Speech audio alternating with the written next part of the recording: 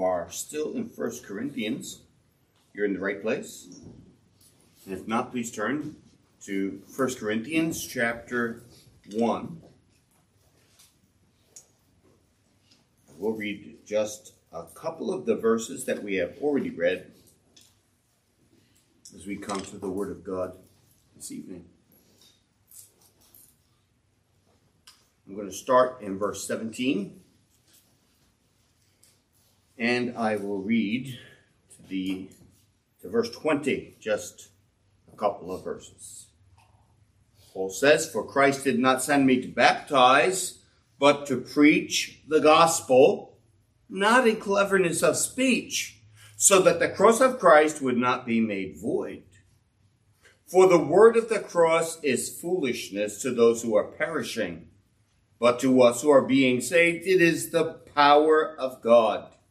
For it is written, I will destroy the wisdom of the wise, and the cleverness of the clever I will set aside. Where is the wise man? Where is the scribe? Where is the debater of this age? Has not God made foolish the wisdom of the world?"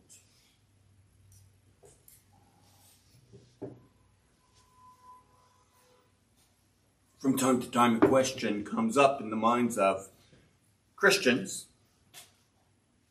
and they ask this kind of a question: will there ever be peace between the church and the world? Might seem a very odd question, but that question is asked. People ask, will there ever be a time when all people or most people will see that the gospel is the truth?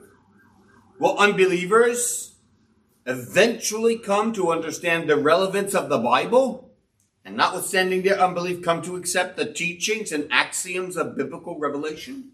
Well, that is a particular teaching known as postmillennialism. This is the teaching that states that the world is going to get better and better, and then Christ will return to a renovated world where virtually everybody goes to church and virtually everybody believes the Bible, and Christ will then return and reign on earth for 1,000 years. You would be surprised at the number of people who embrace that idea. Well, the text that we are studying this evening addresses just that issue. It addresses the issue of what the future holds for the gospel.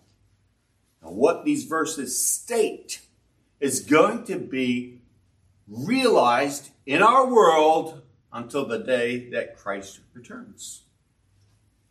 Now, back in March, we looked at verse 17, which is a pivotal verse in the early part of 1 Corinthians. Christ did not send me to baptize, but to preach, not in cleverness of speech, so that the cross of Christ would not be made void. Paul explains by this verse why he baptized so few. There were people, in particular individuals, whom he had baptized at Corinth, and there were some other people whom he baptized in other places, a very small few. Even when Paul says, I don't know if I baptized anyone else, he's speaking primarily of the Corinthians and people in other places. So Paul, though an inspired apostle, still had the ability to say that he didn't remember certain things. It doesn't have anything to do with the inspiration of Scripture. It doesn't denigrate from the inspiration of Scripture at all. Well, Paul explains why he baptized so few. And verse 17 is there, and it is also a transition verse in this chapter. It introduces the subject of the following verses. And this is one of the interesting things about reading our Bible, that there is a wonderful unity to the Scriptures, and the flow of the Bible is very natural. So many times you read your Bible and you say, well, I just don't know where to stop, because one verse naturally flows to the next. And this verse 17 introduces the subject of the following verses. Paul baptized few because his commission from Christ directed his ministry. It was the will of Christ that directed Paul's ministry. He was not a freelance thinker and a freelance preacher. He was subject to the Lord Jesus, and the Lord Jesus, by his commission, directed Paul's ministry.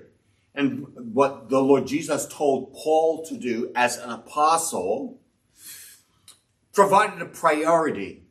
There were legitimate religious activities that Paul would be engaged in. They were part of gospel ministry, of evangelism, but Paul's commission from the Lord Jesus established a priority between legitimate religious activities, and that is preaching versus baptism.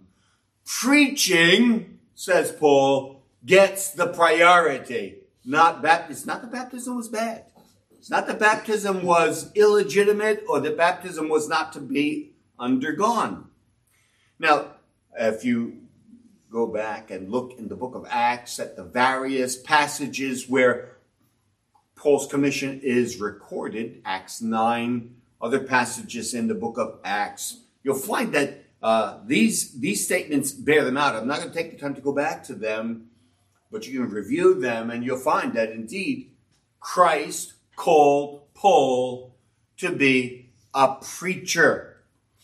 And he called him to be a preacher rather than to baptize. Now, this is a figure of speech. I tried to locate the figure of speech in one of my figure of speech books. You have different figures of speech. But what it is Paul is using an absolute for a relative. He was not absolutely forbidden to baptize, or else he would not have baptized anyone. But he was called to preach, and preaching has the priority. So he is using an absolute. Christ didn't call me to baptize. Well, that's not to be taken absolutely, but relatively. Baptism was a subsidiary activity which did not convey saving virtue. There are people who claim to be Christians who state that baptism saves the Church of Christ. I worked side by side for many years with a man who was part of the Church of Christ. And I asked him, does baptizing save? And he told me, absolutely yes. Will a man who is never baptized get to heaven? His answer would be no. I said, well, how did the man on the cross, the thief on the cross, get to heaven then? Because Christ told him, this day you will be with me in paradise. Either he didn't go to heaven or somebody came and baptized him when no one was looking. No, not at all. Baptism is not a saving ordinance. Baptism certainly does one thing for the person who's baptized. And that's wet them. Gets them wet. That's the certain thing that you may know. Well, again, Paul is telling us that this was not to dominate his service to the Lord. And Paul was gifted to preach, and his commission from Christ, Paul's Lord, was not just a mandate for one activity, preaching. It was a mandate for preaching. It also mandated a specific kind of communication. Paul was directed to reject one kind of communication, and that was word wisdom. My translation is cleverness of speech. Paul said Christ did not want him to use cleverness of speech in preaching, but literally word wisdom. And this is the way that you would speak if you were a first century philosopher, word wisdom, to indicate the rhetorical skills that were used. And the Corinthians had people whose professional life was speaking, and they believed that if you use the right words with the right tone, people would certainly respond. They were professional convincers. They went around. Some of them were very clever. They would take a position that capital punishment, for example, is wrong. And then they would try and prove that. And then they would turn around and prove the capital punishment was right. And so they were very clever, and people would applaud them for being able to say the opposite things with equal conviction. And that was the philosophical way of speaking in Paul's day, the rhetorical way that men spoke. Well, in contrast to that cleverness of speech, Paul was to convey the truth and claims of the gospel centering in the cross. And you notice how prominently that comes out in our text. Paul says you have to be careful not to trust in your eloquence, in your cleverness, in your choice of vocabulary, or else what happens? The cross of Christ is made void. Paul was commissioned to convey the truth and claims of the gospel. He was to do it with simplicity. You see, if you don't believe in the gospel, you have to dress it up with something else, just like worship. If you don't love worship, you have to employ something else to make worship better than worship is. And if you're not convinced that the gospel saves, you have to dress the gospel up with something else that would save. And that's Paul's point here. He was to speak the gospel with simplicity, with divine authority. As our brother prayed, you have to say, "Thus says the Lord." And that's what Paul was. He was a preacher, a kerux, God's spokesman delivering God's message. And he had to preach that way. And he had to preach with earnest urgency. Finally, Paul's commission guarded against the danger of nullifying the power of God's gospel. Preaching in word wisdom, that worldly rhetoric, would bring men into external identification with something like the gospel. But it would not convert Paul's hearers because of the gospel. It would convert people because of eloquence, because of their ability to convince people of something that comes out of their mouth. In either case, what they believe would not be the gospel, and the cross would be a non-factor. You see how Paul states that the cross of Christ may not be made void. Because when people were convinced by rhetoric, by fancy words, they would not be believing the gospel, and the glory would certainly not go to the Lord. So now Paul turns to an explanatory contrast between the world's wisdom and the gospel. The world's wisdom is what people valued. The gospel is what people despised. And make no mistake about it, the world still despises the gospel, and it still despises preaching. There are a lot of people who don't go to church because they say it's one-way communication. I have news for you. It is not. Because the way the people of God receive the word of God, it's at least a two-way communication. Because the people of God are expressing in their posture, in their faces, in their interactions after the sermon, that they have been communicating with the one who is preaching. So, Paul turns to this explanatory contrast, and he does two things. He asserts and demonstrates the failure of gospel despisers. That's my title, The Failure of Gospel Despisers. And he does that in verses 18, 19, and 20. And then he explains why. Now, this is critical. If the world despises the gospel, shouldn't you use something else? That's what Paul addresses starting in verse 21. Why still preach the gospel? That's verses 21 to 25. Today, after having raised your expectation, we're going to consider only the failure of gospel despisers, verses 18 to 20. So here, in these verses, first thing Paul does is he contrasts the word of the cross in the eyes of men and in the purposes of God. There's a way that people think about preaching, and there's a way that God thinks about preaching. And that's the contrast that Paul is making. First of all, notice that men think it is foolishness. That's what people think about the gospel. People devoid of grace think that the gospel is foolishness. And Paul minces no words. He doesn't leave you in any doubt. In verse 18, for the word of the cross is foolishness to those who are perishing. He says that unbelievers, when they are confronted with the cross, think of it as foolishness. Think about it. It's the gospel, in one sense, is not a flattering word. The gospel declares that men are depraved in nature, that they're born entirely in sin.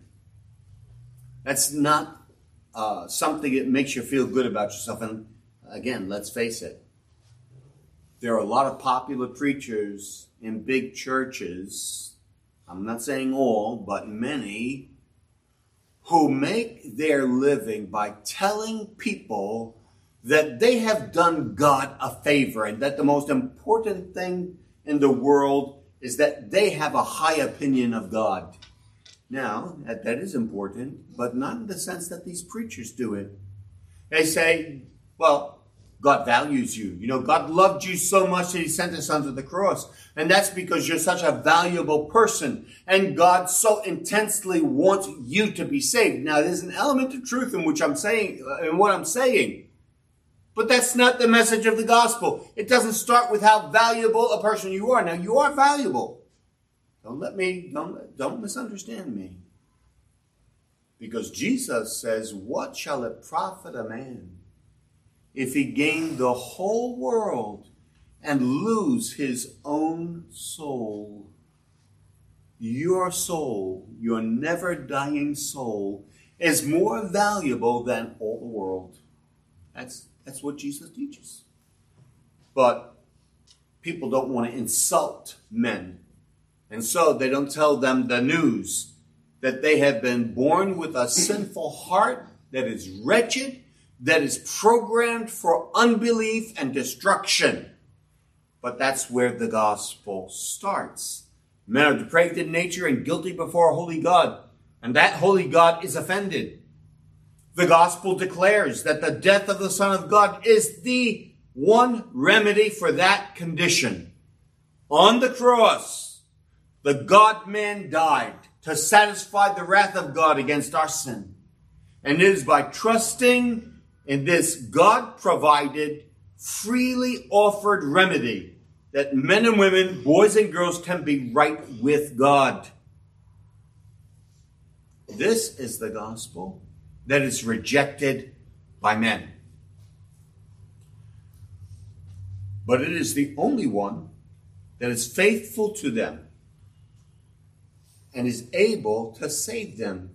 Because in the eyes of men, men think it foolishness. Why do you bother telling me about a Jewish prophet who came to earth and was willing to go to a cross and die there, rejected by his own nation, under the wrath of God? Why do you tell me this story? People have a lot of different ways to think about the gospel.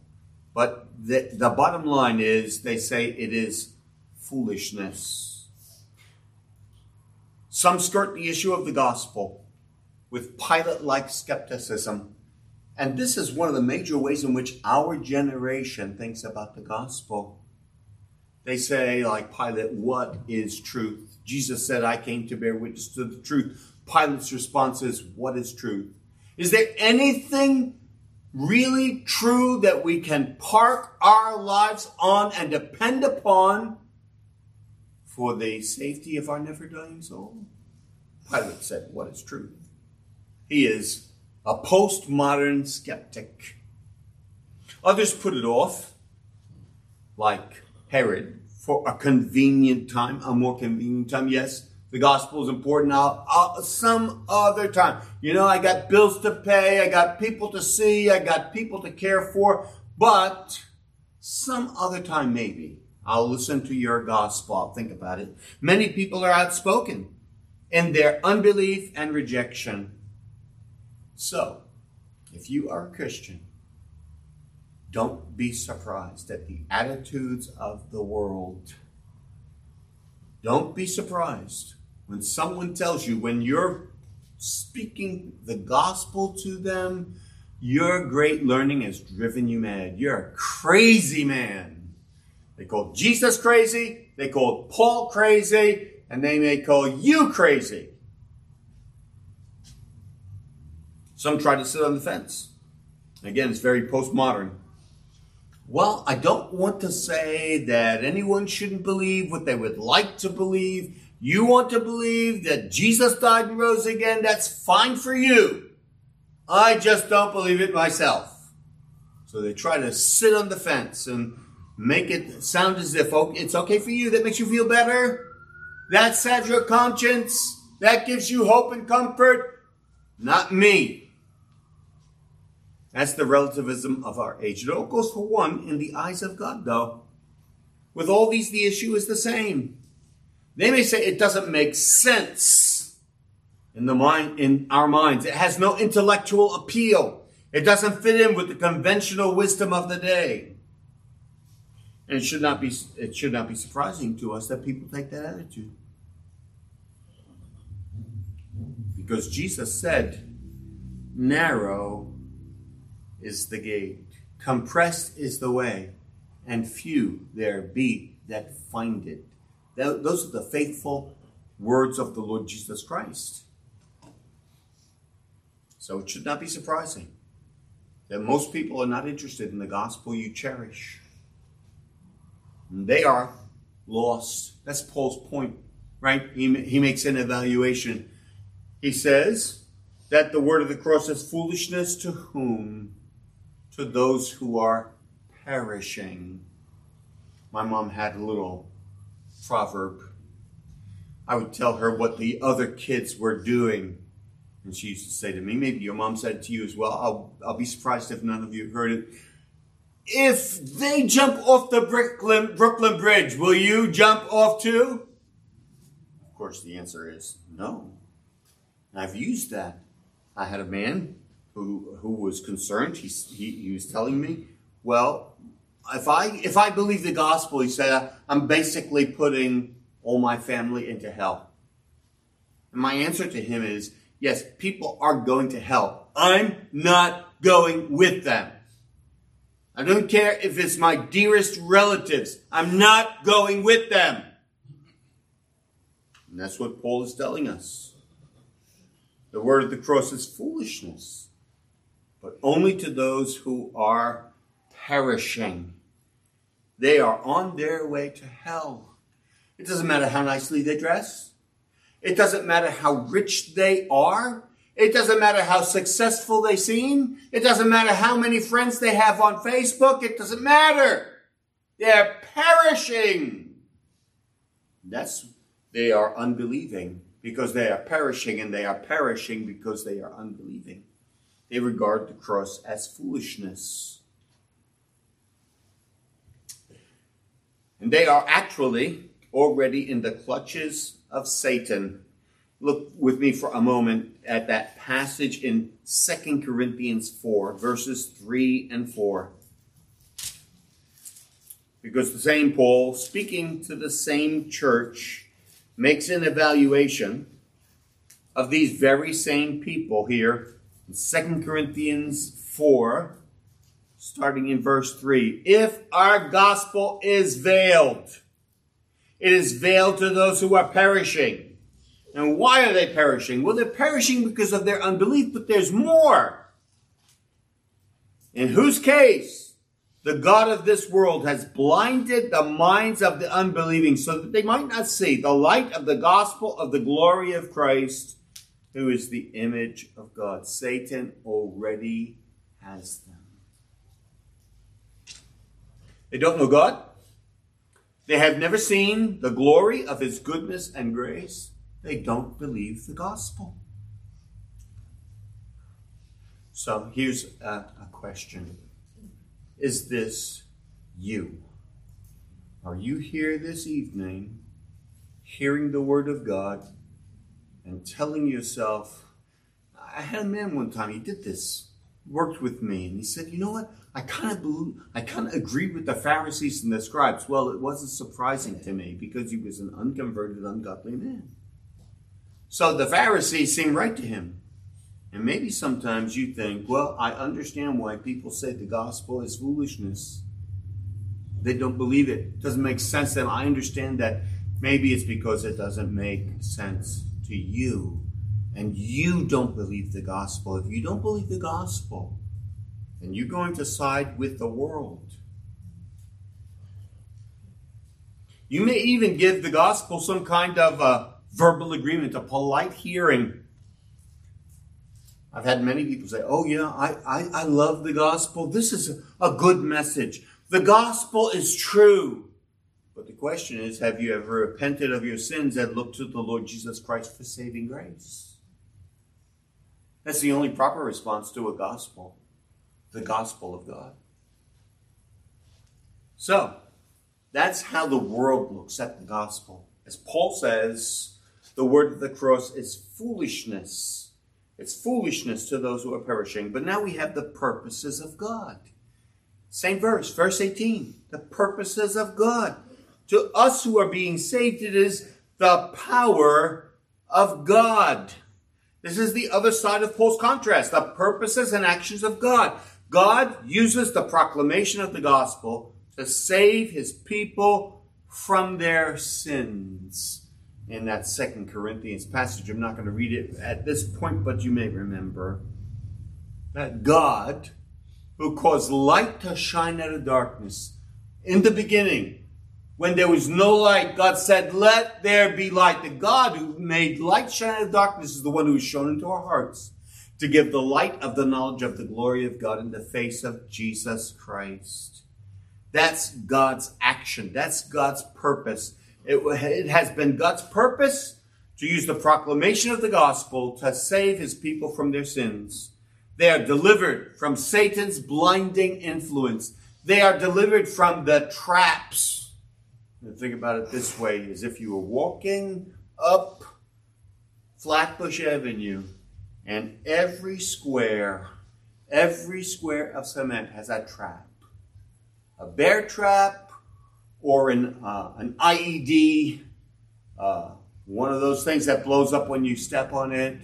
It has some kind of trap. And it's all over Flatbush Avenue. I didn't say anything to Pastor Tate, who drove me here. But as we went along the road to Flatbush Avenue, there were traps all along the way. Traps all along the way. People who are saying, in their dress, in their manner, join us. Come with us to hell.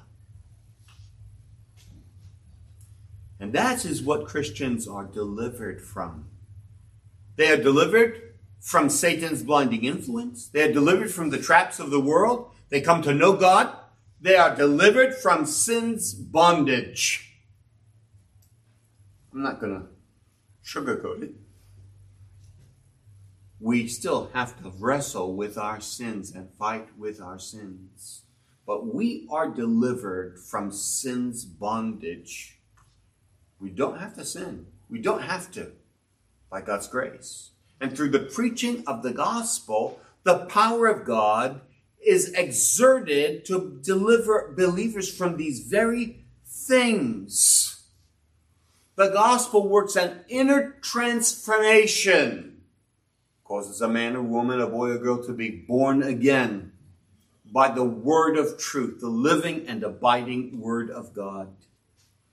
The work of gospel preaching brings men and women, boys and girls into contact with the gospel that works an inner transformation. When I was a boy, when I was a young teen, I used to do some very stupid things. I used to take money off of my mother's dresser. I used to do things, and sooner or later my mom would find something out, and I would get my due punishment. And after my mother took a little bit out of my hide, I would lie in my bed and I would say, I'm gonna turn over a new leaf. Now I only said that because that's what people said. I'm gonna turn over a new leaf. Tomorrow I'm gonna be a different person. The problem was, the next morning I was the same sinful boy with the same bondage to my sins. And only the gospel can make that transformation. And it can. Why? Because it's God's power.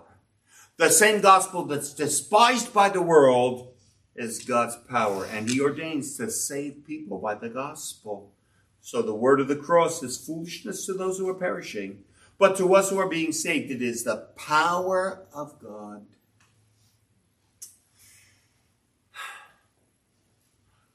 And one of the interesting things about the gospel is even when people don't entirely understand it, it is still God's power objectively. There was a story that was told recently when I was sitting in church listening about a man who was a thief. And God was pleased to convert the thief and save him, but he had done only one thing all his life: steal. And he was tormented by this thought. He said, I'm a Christian now. I don't want to steal. I shouldn't steal. But he didn't trust himself. And then he went to a church. And they had the 10 Commandments listed on the church wall. And he read that one commandment, thou shalt not steal. And he thought it was a promise. He thought God was promising him, you will not steal. And he misunderstood. But there's a sense in which that's true. God has promised us that we will be delivered from our sins. We're not under the law in that compelling force whereby the whole world lies. Well, that's the contrast between the word of the cross, the eyes of men, and the purposes of God. Second point this evening, God's reaction to the conventional wisdom of the world. We know what the world thinks about the gospel. It's foolishness to them. They won't embrace it. They won't believe it. Well, God's policy has been and is to reject man's unbelieving wisdom and rendering it ineffective.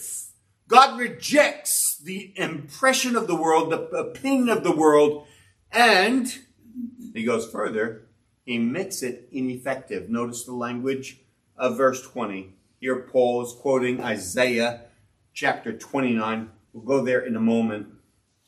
When Paul wants to establish his point, he says, for it is written. So here's the evidence. I, God, will destroy the wisdom of the wise, and the cleverness of the clever I will set aside. The worldling says, I'm going to use wisdom. I'm going to use eloquence. I'm going to get people to believe what I want them to believe. And God says, no. You're not going to save them.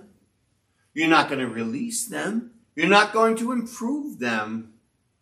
His rejection, his reaction to the conventional wisdom of the world is to make it ineffective. Oh, there it is. I will destroy the wisdom of the wise and the cleverness of the clever I will set aside. Paul is referring to Isaiah chapter 29 and verse 14. I invite you to turn there. Isaiah 29:14.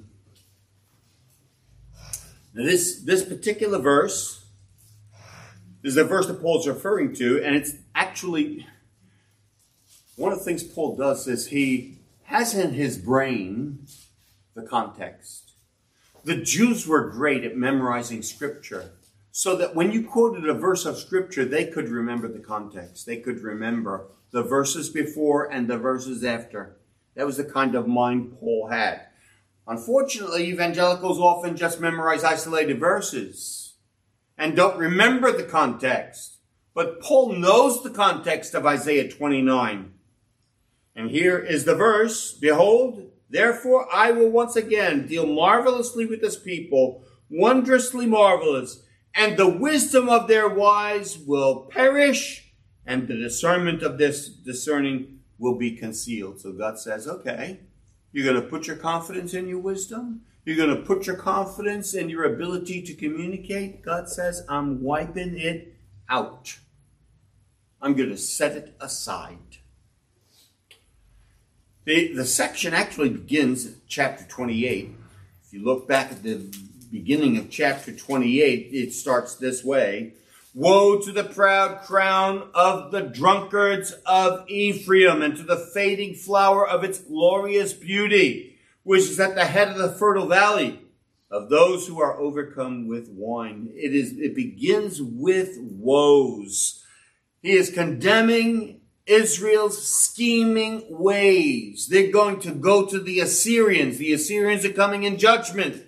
Israel thinks we're going to escape judgment. We're going to be able to escape it. We're not going to trust God. We don't need to trust God because we're so smart that we get out of judgment. So they refuse to trust God. Instead, they make an agreement with Egypt. Chapter 30. Verses 1 and 2. "Woe to the rebellious children, declares the Lord, who execute a plan but not mine,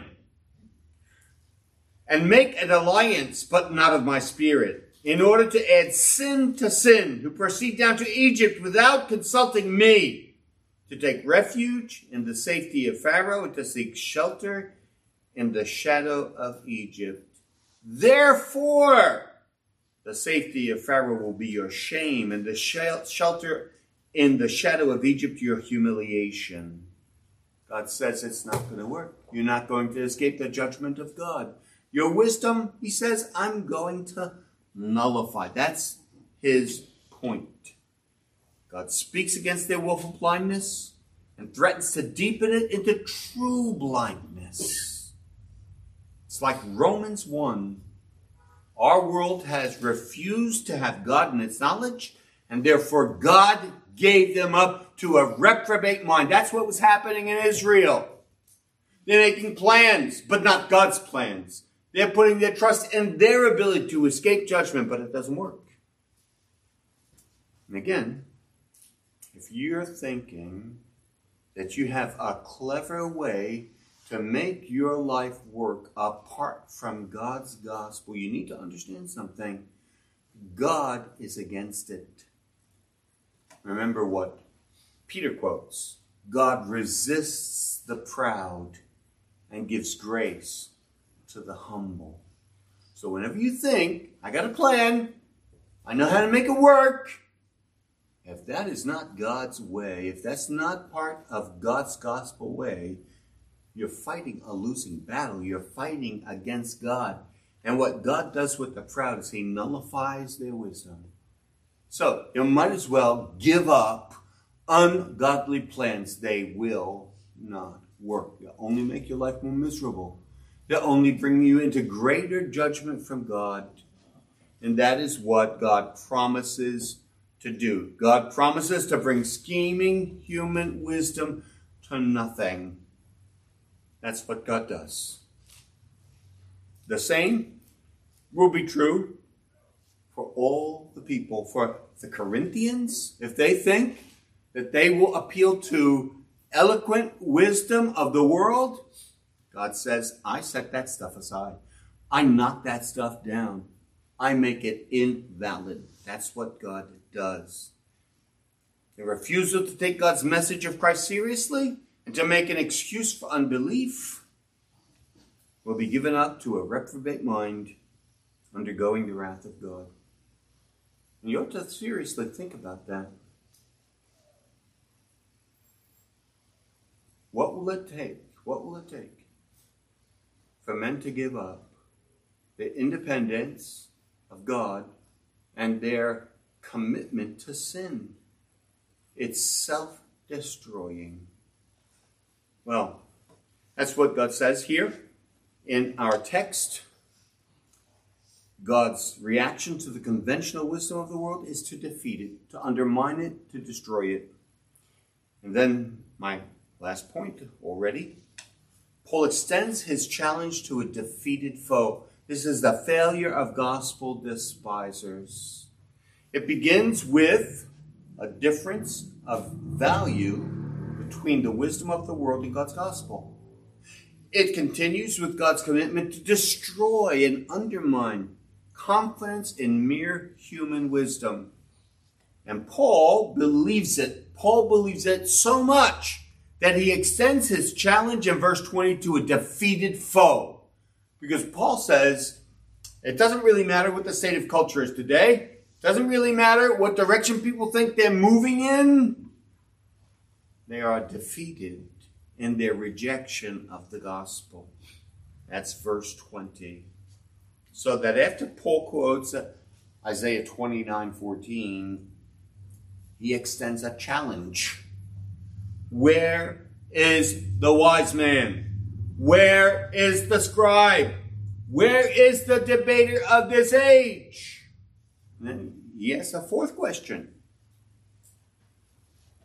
Has not God made foolish the wisdom of the world? Paul is the champion of questions. You go to Romans and you hear Paul asking question after question. They are volleys. They are shots, as it were. Arrows shot at our unbelief. His questions are powerful. So, where are those who are thought to represent the cream of the intellectual crop?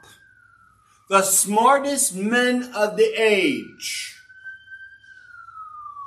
The wise man. Where is the wise man? It was a general term for a man who was regarded as especially intelligent. It says, where are they? Where's the scribe? That's the Jewish expert. The man who studied the Old Testament law of God day and night. And he's thought to be an expert. Where's the debater, the Gentile philosopher, the champion of Greek philosophical thought? Now, Paul is not calling them so he can argue with them. He's not saying, okay, let's have a debate. That's not the point. His challenge is, where has their so-called wisdom left them? God has shown them to be foolish because they have not come up with the solutions, any solutions to the dilemmas that they face. Even though they had the Old Testament, the scribe of Paul's day had not arrived at faith in Jesus Christ.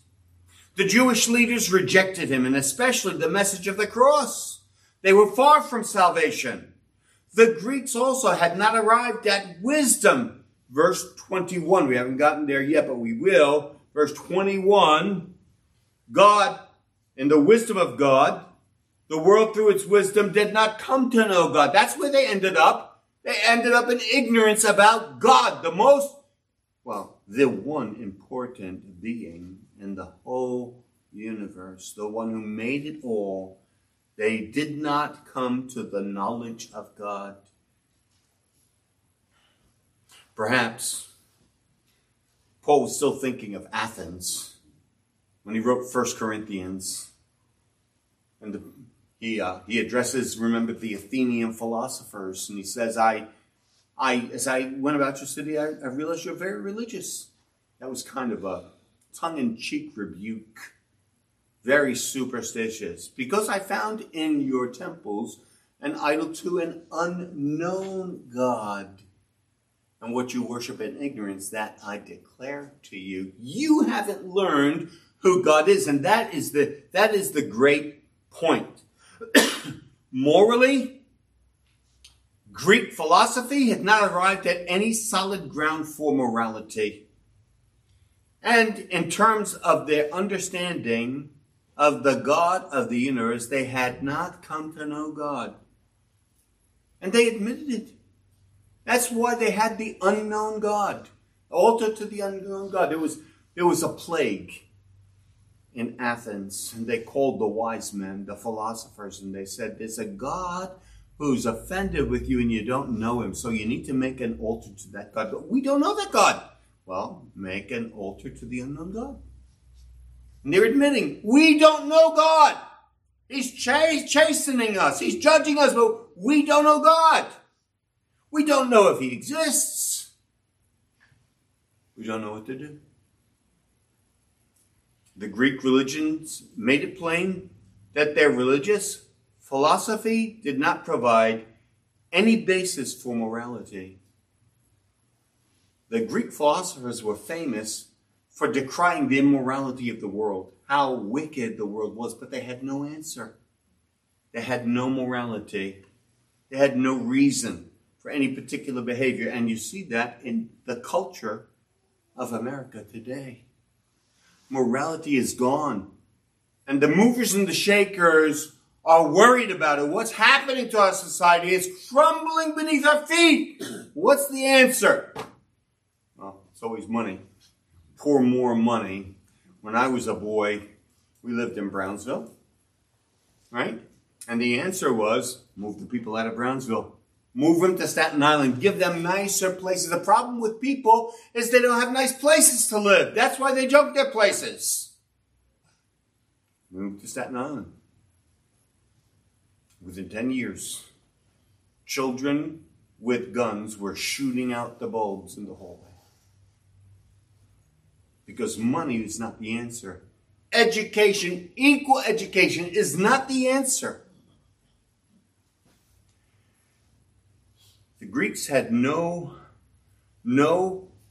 valid religion to the meaning of life. You know what it was? They had two extremes. Eat, drink, and be merry, for tomorrow we die. Or suppress all appetites. You had the Stoics and you had the Epicureans, the two Greek philosophers. The Stoics said, don't allow your emotions to be exhibited. Face your fate with calmness. If you die, if you see death staring you in the face, just bear it, as the British would say, with a stiff upper lip. And no one had any reason to say anything better. No one had the key. That's why the Athenians were always interested in hearing something new, because they didn't have any answers. Well, that's what Paul is addressing in the Corinthian world. That's what Paul was addressing in the Roman world in Romans chapter 1. So Paul tells us in our passage that there is a contrast, a great contrast between the cross in the eyes of men and the purposes of God. He says that God has a reaction to the conventional wisdom of the world. He sets it aside. He nullifies it. He shows its naked folly. And Paul extends his challenge to a defeated foe in verse 20. Well, what are the applications for us? I have a couple of applications to conclude this evening. Surely, we should say that our generation is no different from previous generations in the most important issues of life. Our culture has no more sense, in fact, much less sense, than the Athenian philosophers and the wise men of the Corinthian age. We are more educated. More people can read in the United States. Far more than we're able to read in the days of the Apostle Paul. We're more educated. We're more sophisticated. We're more scientific. We have harnessed the creation.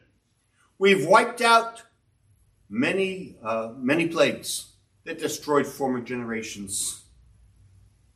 And we're more technological.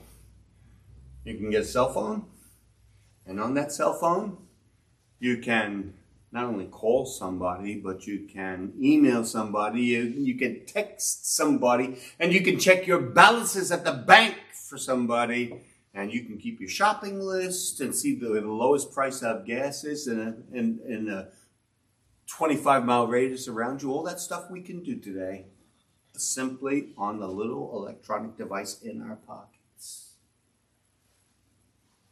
And what has it all gotten us? With the unbelief of our generation that does not know God. I'm saying this tongue-in-cheek, so don't take me seriously.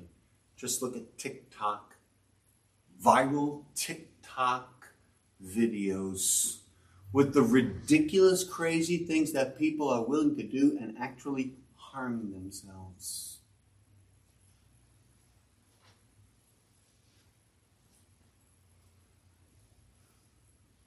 This is the generation that does not know God and does not want to know God.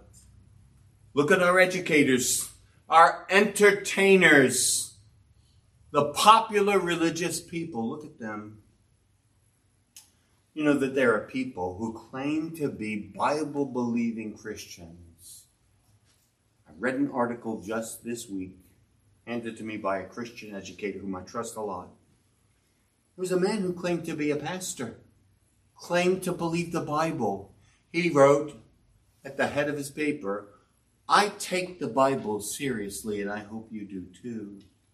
But then he goes on to tell you about how God has gay, bisexual, transgender children. And he wants you to treat them like brothers and sisters. Where's the wisdom? Folly in the extreme. I'm a male. Every single cell in my body says male in the chromosomes of every single cell. So you can look at my face. The doctors can examine me. They know I'm a male. But somebody has determined that I don't have to be a male. I can be a girl. Or I can be a non-binary individual. You know what that means? Asexual. That's the wisdom of today. It's being promoted by our government. It's being shoved down our throats. What answers do they have? Because they don't know God. And they will not believe the gospel. And that's what they're saying. We don't know God in our culture. Atheism, agnosticism, schools of comparative religion, the promotion of pagan myths. People say when we teach civilization, we don't want Western civilization, which is responsible for the Christian religion. We don't want that at the heart of our curriculums. That's what they're saying in colleges. If you hope to go to college, get ready. That's what's going to be forced down your throat. In education, men say that we should not allow Christianity to have a voice. It's hostility to the Christian heritage. And where does it get them? Right in the mess we're in. They have no real answers. Crime. I read articles a couple of months ago where it said that they said when somebody comes in to rob a store, don't stop them, don't resist them, don't arrest them. Let them take whatever they want. What folly. Just let them empty your shelves. Have no answer to crime. They have no answer to the social ills. They don't have no answers to substance abuse. They don't even really have any answers to prejudice. They don't know how to teach people not to hate people of a different shade, much less a different color.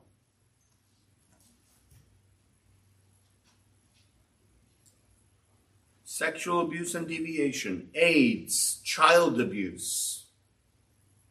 That's the world without the gospel. That's the world without the gospel. And unless our generation turns from unbelief in God, we'll only see these problems escalate and our society continue to crumble. And I wonder, people say it couldn't get worse. I wish that were true. The history of the world says differently. And so, I speak especially to you who are young.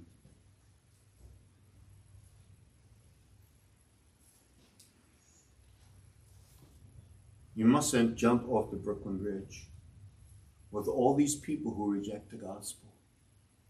Make sure that you deal with your soul in the terms of gospel grace. You know what happens when you ignore God, when you suppress God? You don't stay where you are. I want you to understand, young people. You don't stay where you are. You think, well, I'm not gonna become a Christian, but I'm not gonna go with all those crazy people. Well, let's hope not. But here's the problem. When you ignore God and you refuse to worship God, you know what God does? God gives men up. You don't stay right where you are. You always get worse. That may not be a very nice message, but it's a message joined to the gospel. So you can turn from your unbelief and believe in the Lord Jesus Christ, and you may be sure that he is able to save you to the uttermost. And don't listen to people who may sound good or leading you into unbelief. Don't buy it. Those are the people who are going to drag you to hell. That's true on the corporate level and the individual level. Last thing I want to say, and then we're done, is the awful danger of playing head games with God. Playing games with God. I worked in the corporate world for many years, and I had people trying to play head games with you. And they try to turn your head around and confuse you and tell you that you have to be a worldling. I had a lady one time tell me. She asked me about this movie. Never saw it. This movie. Never saw it. She said, Frank, you need to get with it. And my response was, no, I don't. Don't have to go that way. I don't have to. You play head games with men. Play head games with God. You can play head games with people a lot, but don't try button up against God. It's a losing proposition. Don't pretend with God and his word. You say, I don't understand the gospel. Fine. Ask questions from people who know the gospel. Ask questions. But don't mock God. Don't tempt him to blind you. There was a time when Jesus offended the Pharisees, Said things they didn't like to hear. And the disciples came to Jesus and said, Lord, do you know that the Pharisees were offended at what you said? And Jesus' response was this: let them alone. They are blind guides of the blind. Will you follow a blind guide? Went to the Grand Canyon, my wife and I did. Big hole in the ground in Arizona. I had a tour guide. Thankfully, he wasn't blind, because you know what happens to blind people following blind guides? They fall into the pit. So you don't mock God. Don't pretend you don't understand. Find out the gospel. Examine the gospel. Learn the gospel well and believe the gospel. And the God who is able to save to the uttermost will save your soul. Let's pray. Amen.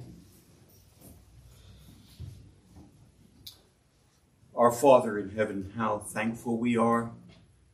Many of us here in this place can remember when the gospel was foolishness to us, when we didn't even understand what we didn't understand. And we thank you that in your loving kindness and mercy, you cause the light to shine into our hearts, the light of the gospel. And we pray, our Father, that you will give to us all greater confidence in the gospel. Help us, our Father, when we're facing unbelief before us, in our relatives, in our friends, in our acquaintances. Help us to believe in your gospel because it is your power. Help us not to be ashamed of the gospel, not to be ashamed of the Lord Jesus, but help us to aggressively proclaim the gospel of the Lord Jesus and be pleased to show your power in saving sinners. We pray for the children, the young people in this church, that you will have mercy upon them, that they will not follow after former generations who just melted into the woodwork and went in the way of the world and condemned themselves to hell. Please be merciful to our children, our grandchildren, and save them from their sins. We can't do it, Father. We will witness, we will urge them, but you are the one who must shine into their hearts, and we pray you would do this and glorify your compassion and grace. We ask it in Jesus' name. Amen.